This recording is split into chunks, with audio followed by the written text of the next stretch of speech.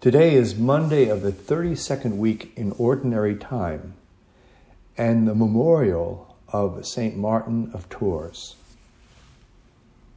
In the Gospel, the apostles asked Jesus to increase their faith, and Jesus replies by illustrating the power of faith as small as a mustard seed.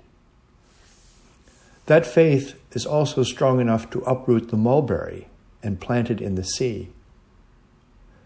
Transplanting trees into the ocean would certainly be regarded as bold, although Jesus himself never bothered with such eccentric demonstrations. He put faith to work on behalf of the afflicted who came to him for help and healing.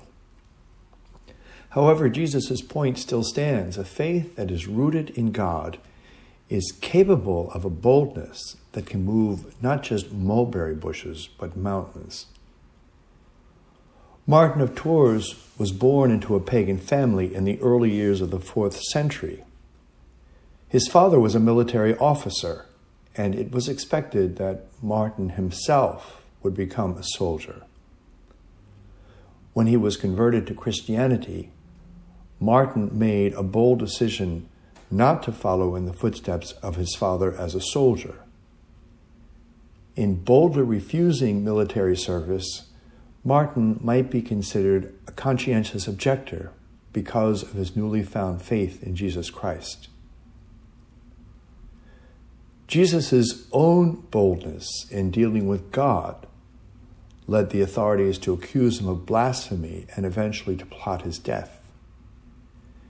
His familiarity with God made him bold enough to call God Father and encourage his followers to do the same. In the end, Jesus' deeply rooted faith in God enabled him to see through suffering. He was bold enough to face the cross. He was also bold enough to accuse God of forsaking him. Boldness with God always looks to be a risky business, not least because God always has the last word.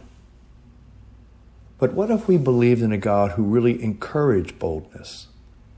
A God who did not get nervous at people screaming at him and coaxing him towards justice. This is the gospel of the Apostle Paul, and this is the God and Father of our Lord Jesus Christ. This is our God. We believe in a God who gives us a spirit not of timidity, but of boldness.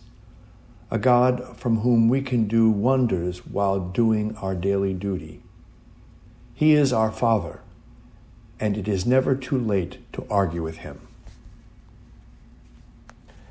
I'm Father Philip Dabney, a Redemptorist stationed in Washington, D.C.